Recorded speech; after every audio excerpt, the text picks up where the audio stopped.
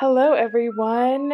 Today I am joined by Philip Kosloski, and he is with Voyage Comics. And our family has been huge fans for a long time. We have a kiddo that has severe dyslexia, and the comic books were just a wonderful, wonderful way for him to learn about the faith, to really enjoy reading and really enjoy reading together as a family without being, self-conscious about where he is and his reading level or anything. And it's just been a blessing to our family. So, Philip, welcome and thank you for joining me on this. Yeah, thanks for having me. Well, tell us a little bit about Voyage. How did it get started and where's it going? Sure. Yeah, so it's been probably almost 6 years now since we started. It started I didn't really have any intention of creating a company. I was just kind of going to publish like one comic book. And it was one of those things where I had never written a comic book before. I'm not an artist, so I have no artistic talent, and I didn't really know any artists at the time. But yet I kind of felt God calling me in that way, in that direction, and so um, you know, basically, I at the time I had a blog, and I kind of made that intention known, and just to kind of it's funny how you throw things out on the internet and you just kind of see what happens, see what if anything comes back. Um, and Yeah, and then it turned out that one of the readers of my blog knew an artist from Marvel Comics who was also kind of a faithful Catholic, and then and then it kind of snowballed from there. So then we kind of started out with that first comic, and then realized that there was, you know, while not everybody searches for Catholic comics, it's one of those things where you don't know you need it until you see it, and then you're like, oh, this is exactly what I was looking for. And so we kind of found there was great interest in it, and then so we kind of just kept going with it, and things just kind of kept building, and yeah, I mean, it's been, we're still here after, yeah, like about 6 years, and we hope things keep going the way they are. So That's fantastic.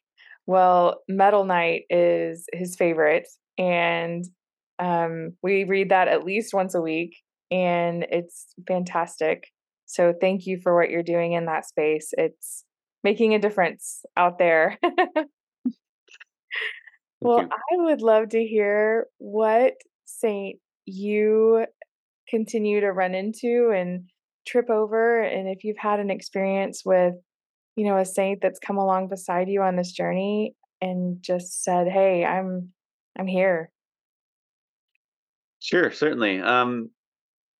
Yeah, I mean, there's definitely been different saints over the years. I'd say one in particular, like in the last several years, has probably been um, Blessed Carlo Acutis, and he's one where, I mean, his saint cause has kind of been advancing pretty quickly, but um, like in like when it first came out that his cause is being introduced, yeah, and I think that was maybe in um, 20 2016 or something like that.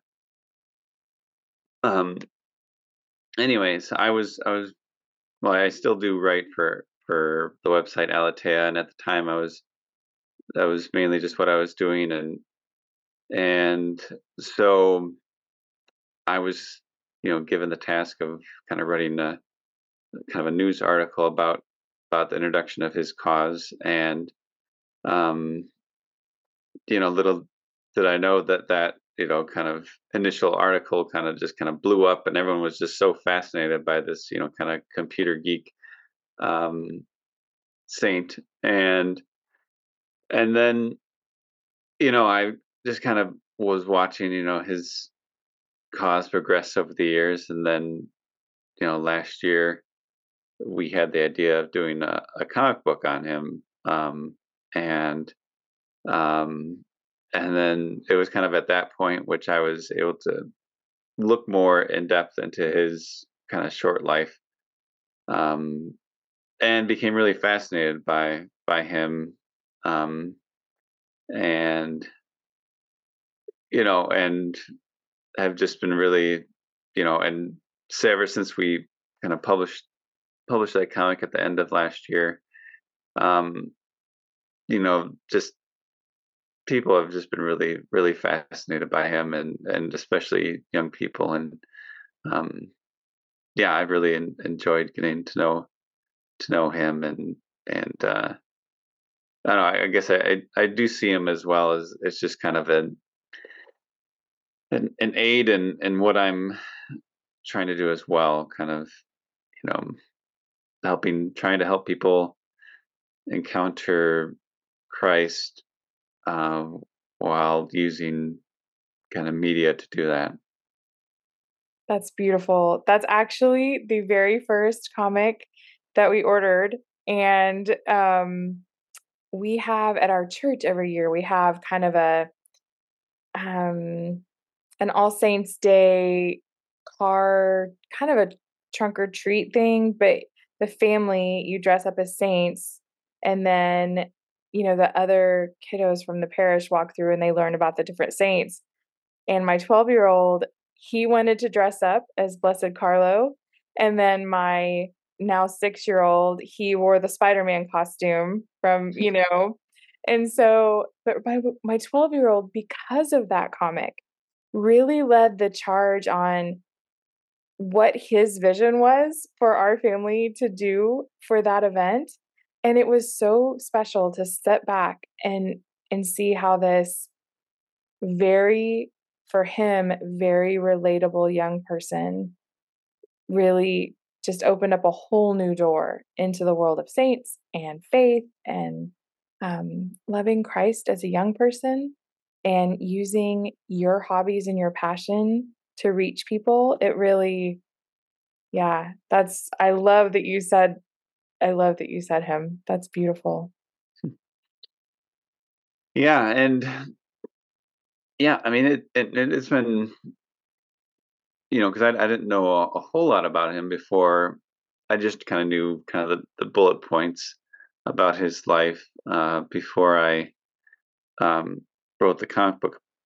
But then that opportunity allowed me to kind of dig a little deeper, um, and one thing too that I liked about him, um, I guess kind of from my own experience as well, both as a father of five, but also from kind of my own experience with like video games. Like, so I mean, often you might see articles about Carlo about how he's like kind of a video game saint, um, and or like the patron saint of video games or something like that.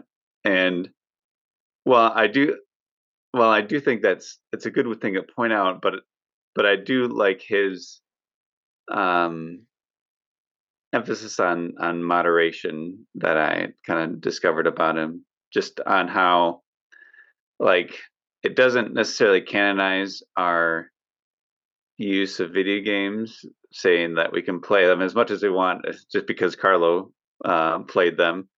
But to know that he set limits on his own time, you know, and which for some kids it's it the what Carlo did is he only set aside like 1 hour a week, I think, um, which for a lot of kids would be kind of difficult. Right. Um, but um, but at the same time, I mean, I think it's helpful to know that that things, technology can be good, but we do need to have some. Um, it's in moderation. That doesn't mean should become addicted to these things. Yes. No, that's an awesome point. Well, for those people that are listening that might not know about him or his cause, feel free to tell us a little bit about him. Sure. Yeah. So just briefly. So I mean, Carlo Cutis, he lived. Um, well, I guess for context, he died, I think, in 2005 or 2006. Um, and he was 15 at the time. And he, um, was an Italian teenager.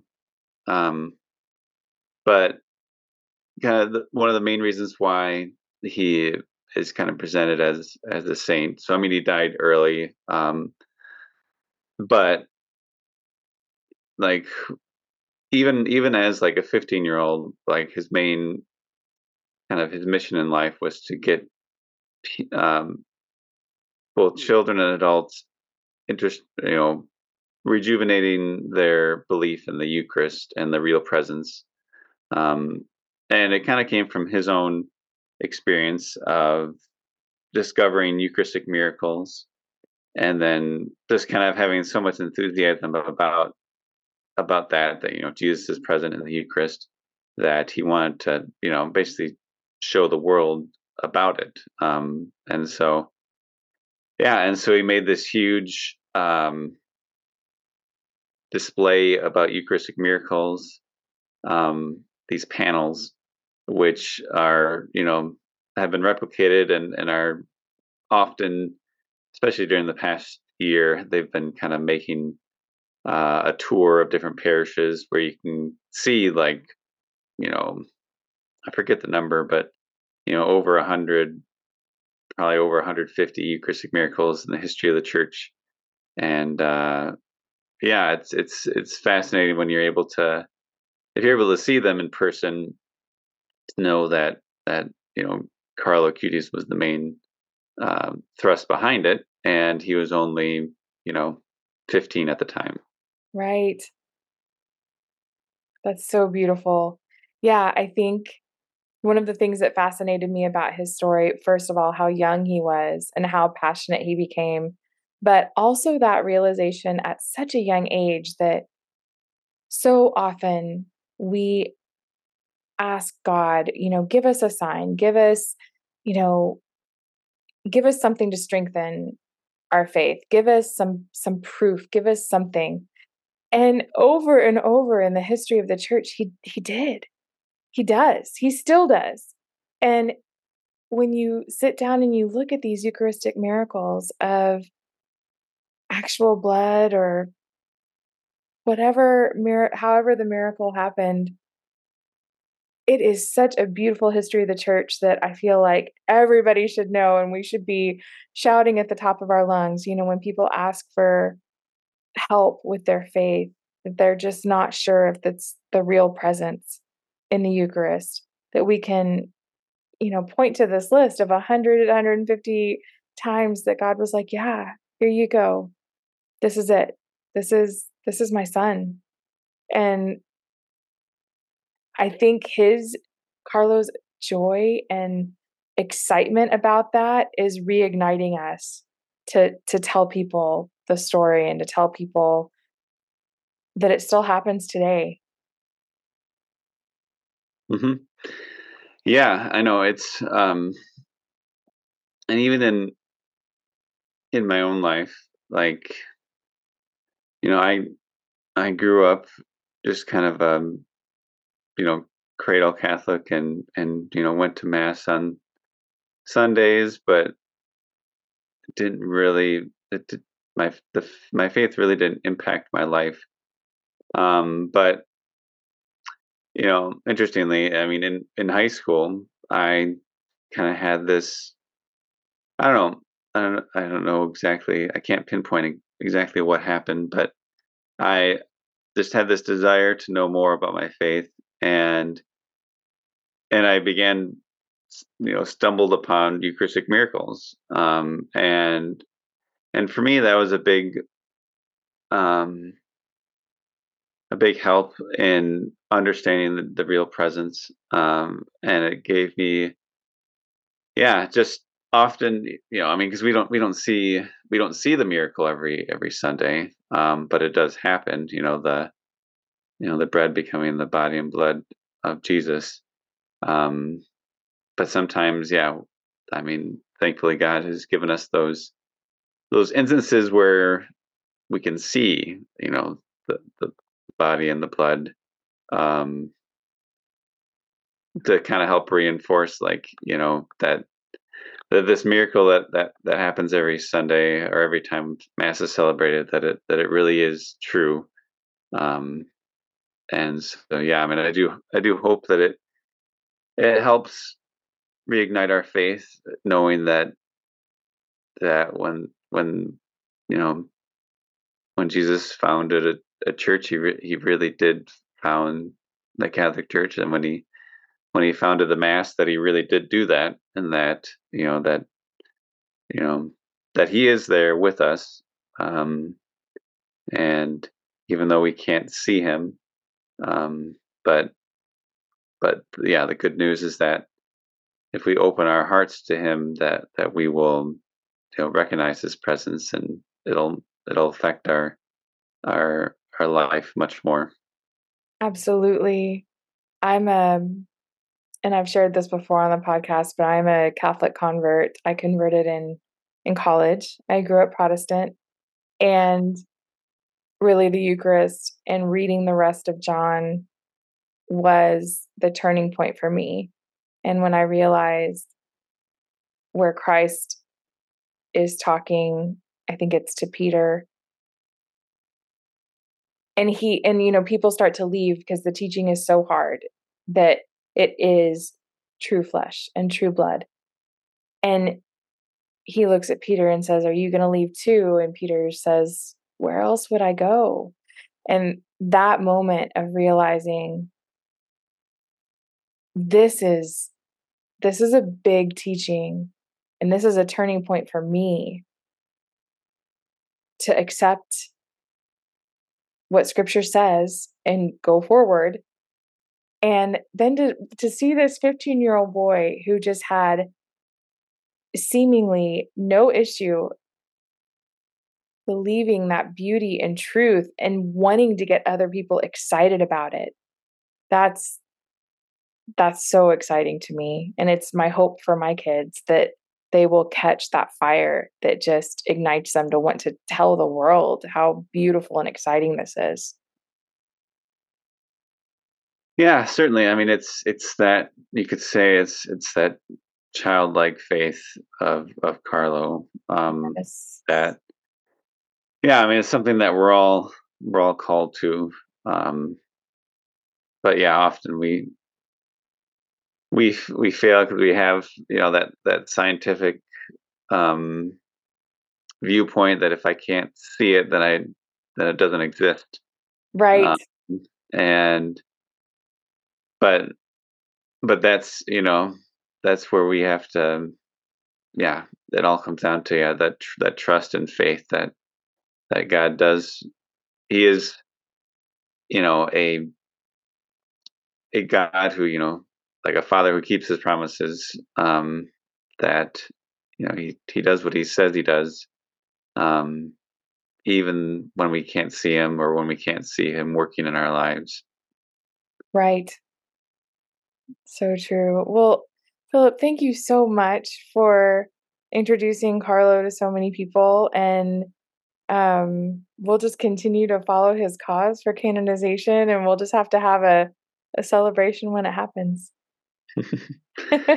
Yeah, yeah, no, it will be an exciting time, and who knows? Yeah, I mean, it could be in the next 5 or 10 years. I'm sure it'll be within the next 10 years. I wouldn't doubt that, but it'll be an exciting day for sure. Definitely, definitely. And if people want to get in touch with you and um, find your comic books, where's the easiest place for them to go? Sure, just if you just go to voyagecomics.com, yeah, you'll be able to see what we're up to, and yeah, you can also contact me there as well. Wonderful. Wonderful. Well, thank you, Philip. Thank you for your time. Yeah, thanks for having me. Hi, thank you so much for joining us for Tripping Over the Saints. I hope you enjoyed meeting our new friend, and I cannot wait to introduce you to more new friends. If you would like to become a patron of this podcast, we would love for you to join in at Patreon. The donations you make go directly to cover the hosting, technical support, and donations we make to our speakers and podcasters and missionaries that come on the show to introduce us to someone new. Have a great day, and I cannot wait to talk to you again.